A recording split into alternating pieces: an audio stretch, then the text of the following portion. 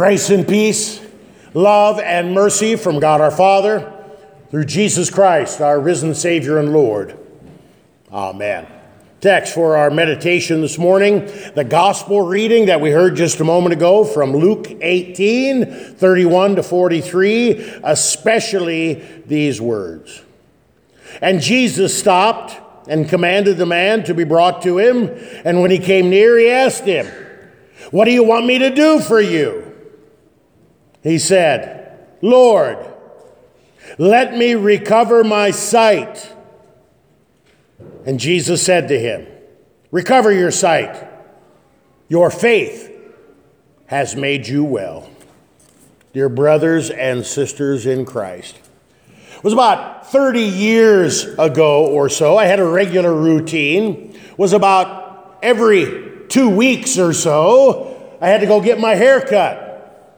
Things were a little different 30 years ago than they are now. The town barber in my hometown, Doug the Barber, was one of the elders in the church, was a great actor in the community playhouse, just a fun guy to be around. And so when you sit in the barber's chair, you talk about all kinds of things, and it became clear early on that Doug liked to fish. He really liked to fish. But there was a problem. Doug was not very good at fishing. So when the topic came to fishing, he pretty much hung on every word that came out of a successful fisherman's mouth. One day, I made the mistake of telling him that I had just gotten back from a successful trip. We had driven up to Gavin's Point Dam near Yankton, South Dakota, and had intentionally caught nearly 100 drum. Now, for most people, that would not be a very exciting thing. But even though they look like a prehistoric fish, they taste quite good. Now, all Doug could talk about was, "When can you take me? When can you take me? When can you take me and show me how to catch these fish?" So finally I gave in, picked him up early in the morning. We made the 2-hour trip. All the way up, he was peppering me with questions. What kind of line do you use? Where do you put the hook and the weight? Now, I know you talk about the bait, but how do you do it? And how do you put it all the way up? It was one big instructional class. We parked the car. We walked to the shore, my secret spot. And we started fishing. Now, Doug followed every instruction that I gave him except one. Oh, he reached his hand into the bucket and pulled out a live crawdad. He put it on the hook exactly the way that I showed him. But the one thing he wouldn't do, my big secret to catching fish, the one thing he wouldn't do is reach into my tackle box and grab the can of WD-40 and spray the crawdad. He wouldn't do it. I told him to do it.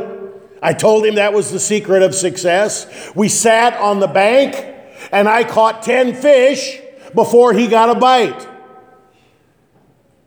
But he wouldn't do it. He wouldn't relent.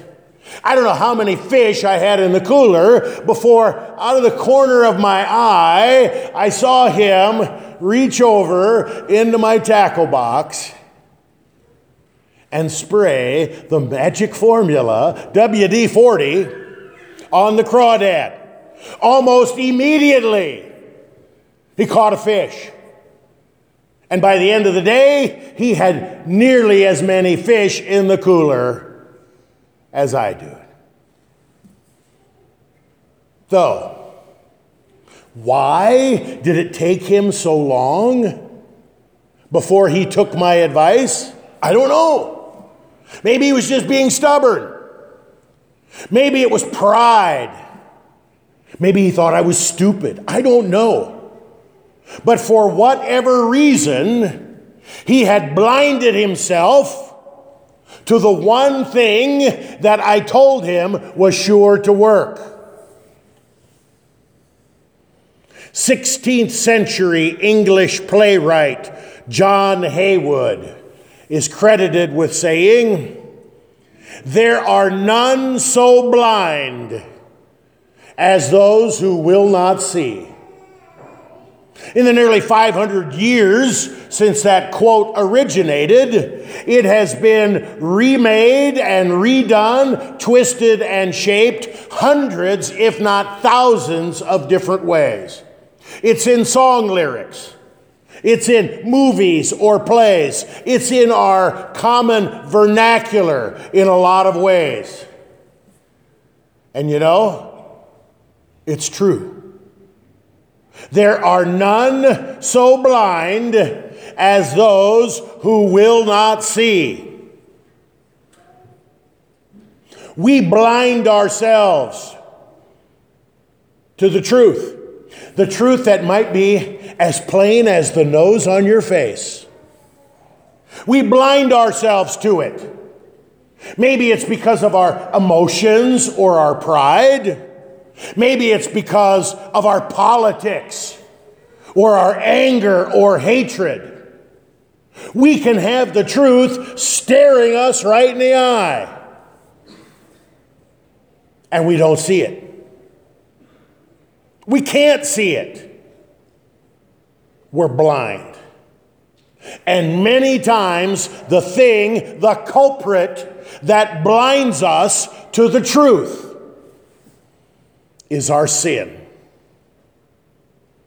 Today in our gospel reading, we have the most amazing biblical example of that quote, "There are none so blind as those who will not see." Luke 18 is quite a ways from the end of Luke chapter 9.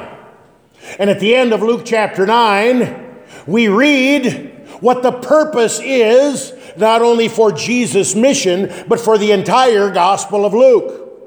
Jesus set his face resolutely, like flint, toward Jerusalem. Why? That's why he came. He came to die. He came to suffer on behalf of sinful people. That's why Jesus came.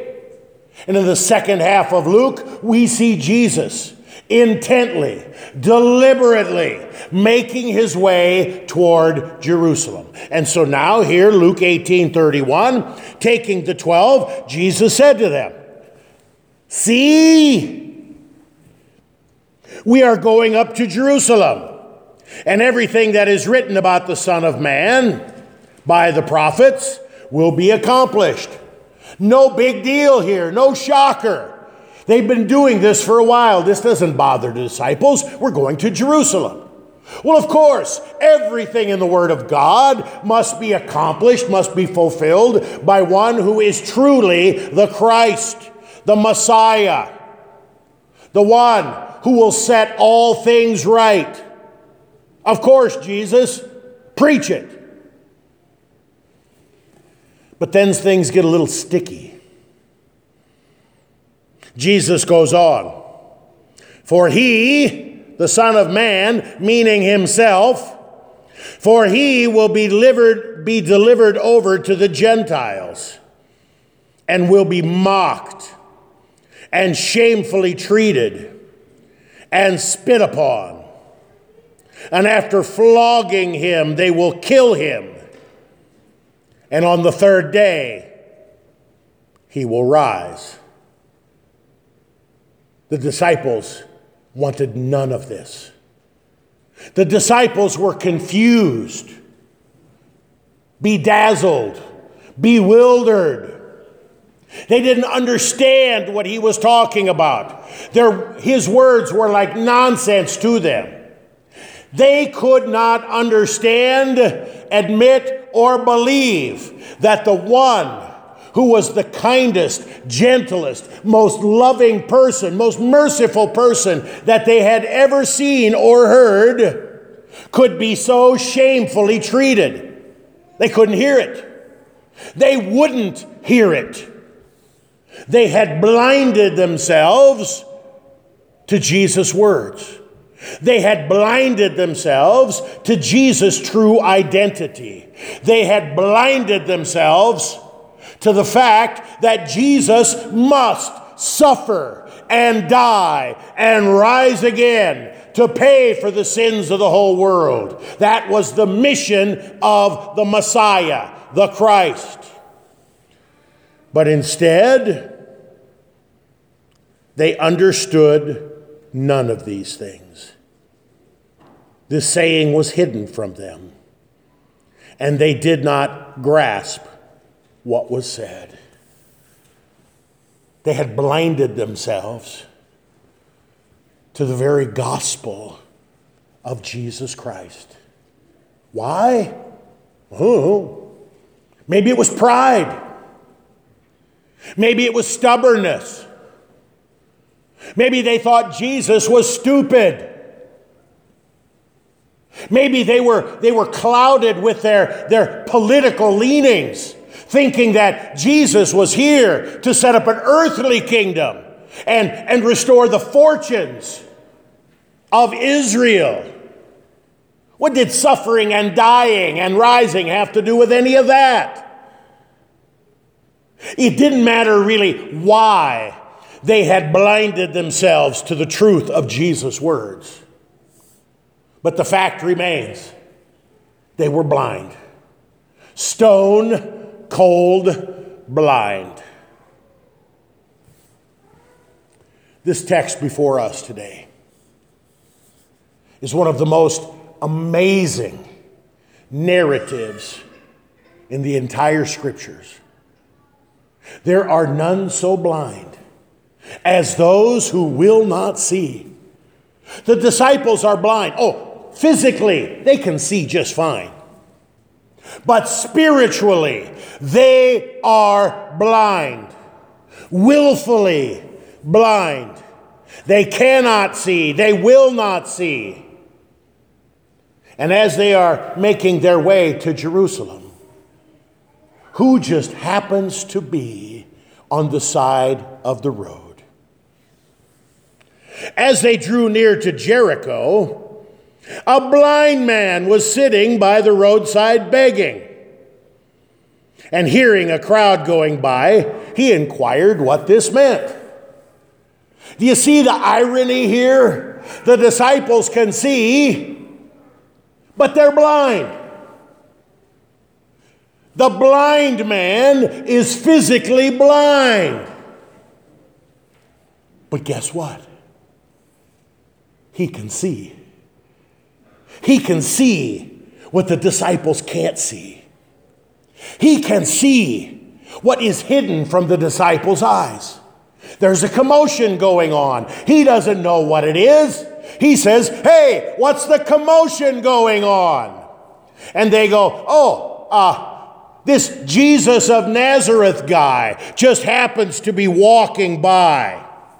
Immediately, the blind beggar cried out, "Jesus, Son of David, have mercy on me." He didn't say Jesus of Nazareth. He didn't say Jesus Bar Joseph. He didn't say, "Hey, Jesus, carpenter's boy." He said, "Jesus, Son of David." He could see. Jesus, Savior of the world. Jesus, true God and true man. Jesus, the Christ who was to come into the world. Jesus, the fulfillment of all the prophecies of Scripture. Jesus, my Lord and Savior. Have mercy on me. An amazing little phrase, isn't it? Have mercy on me. The blind beggar begs for mercy. Remember what mercy is? Mercy is not getting what you deserve. Have mercy on me. Don't give me what I deserve. The opposite of mercy, the flip side to the coin, grace. Getting what you don't deserve. The blind man was physically blind, but he had the eyes of faith. God's word is teaching us today that faith is for blind beggars. That's right. Faith is for blind beggars. Faith is nothing more than the helpless cry of a beggar. Oh. We're too proud to be beggars. We're too stubborn to be beggars.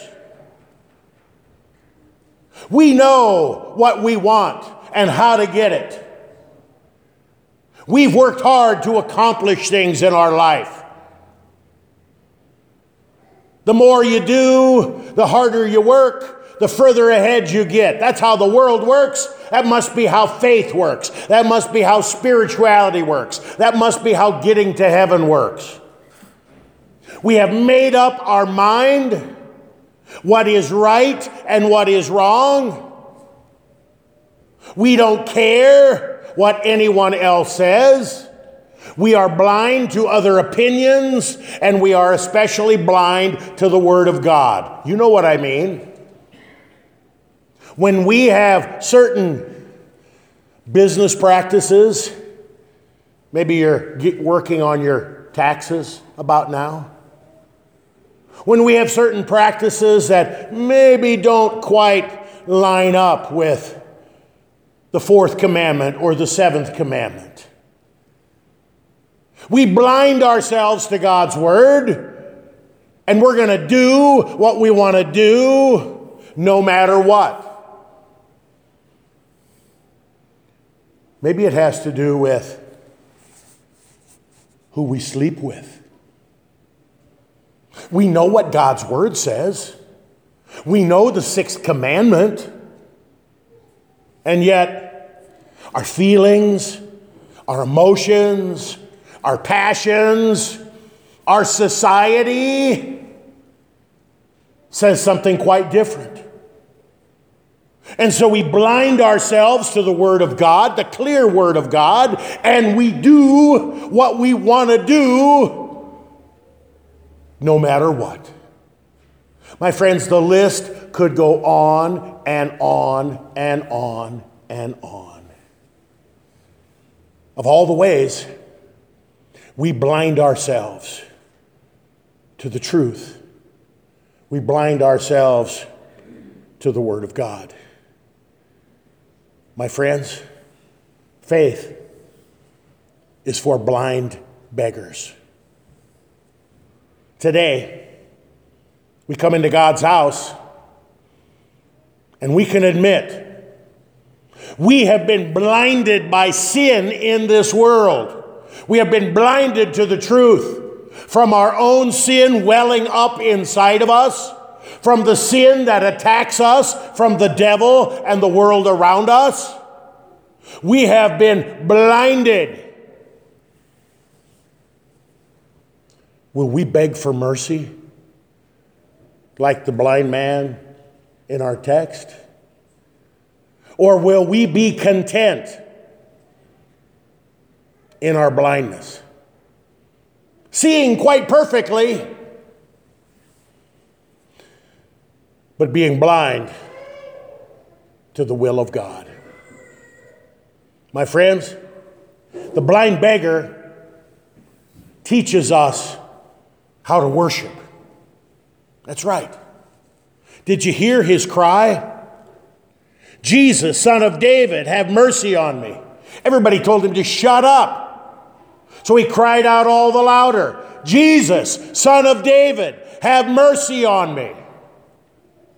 I heard the vast majority of you with that same cry earlier in our worship service. Lord, have mercy. Christ, have mercy. Lord, have mercy. The blind beggar teaches us the Kyrie, one of the oldest parts of the worship service, one of the most crucial parts of the worship service. Unless we are blind beggars, we have no need for mercy from God. Unless we are blind beggars, we are content with our present situation and don't want anything from God. In our divine service, the Kyrie comes at the very beginning of the service. In our daily offices, like Matins and Vespers, the Kyrie comes at the very end of the worship service. It's a great picture for us. From beginning to end, from day to day, the Kyrie is a beautiful summation of the life of a Christian. Faith is for blind beggars. Blind beggars cry out for mercy. My friends, mercy is not getting what you deserve. Jesus is mercy personified. We cry out to Jesus for mercy.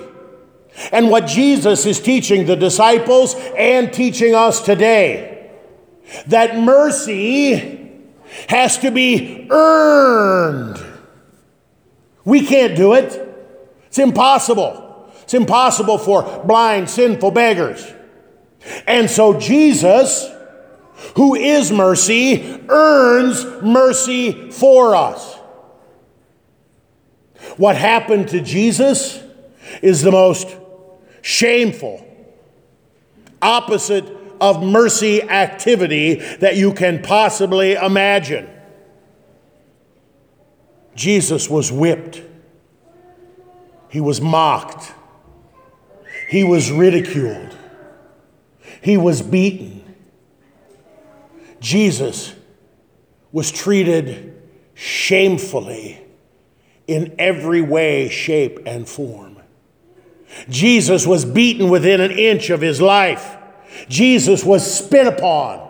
Jesus was mocked. Why? To earn mercy for us. Because what Jesus suffers, he removes. Do you hear that? Everything Jesus suffers, he removes.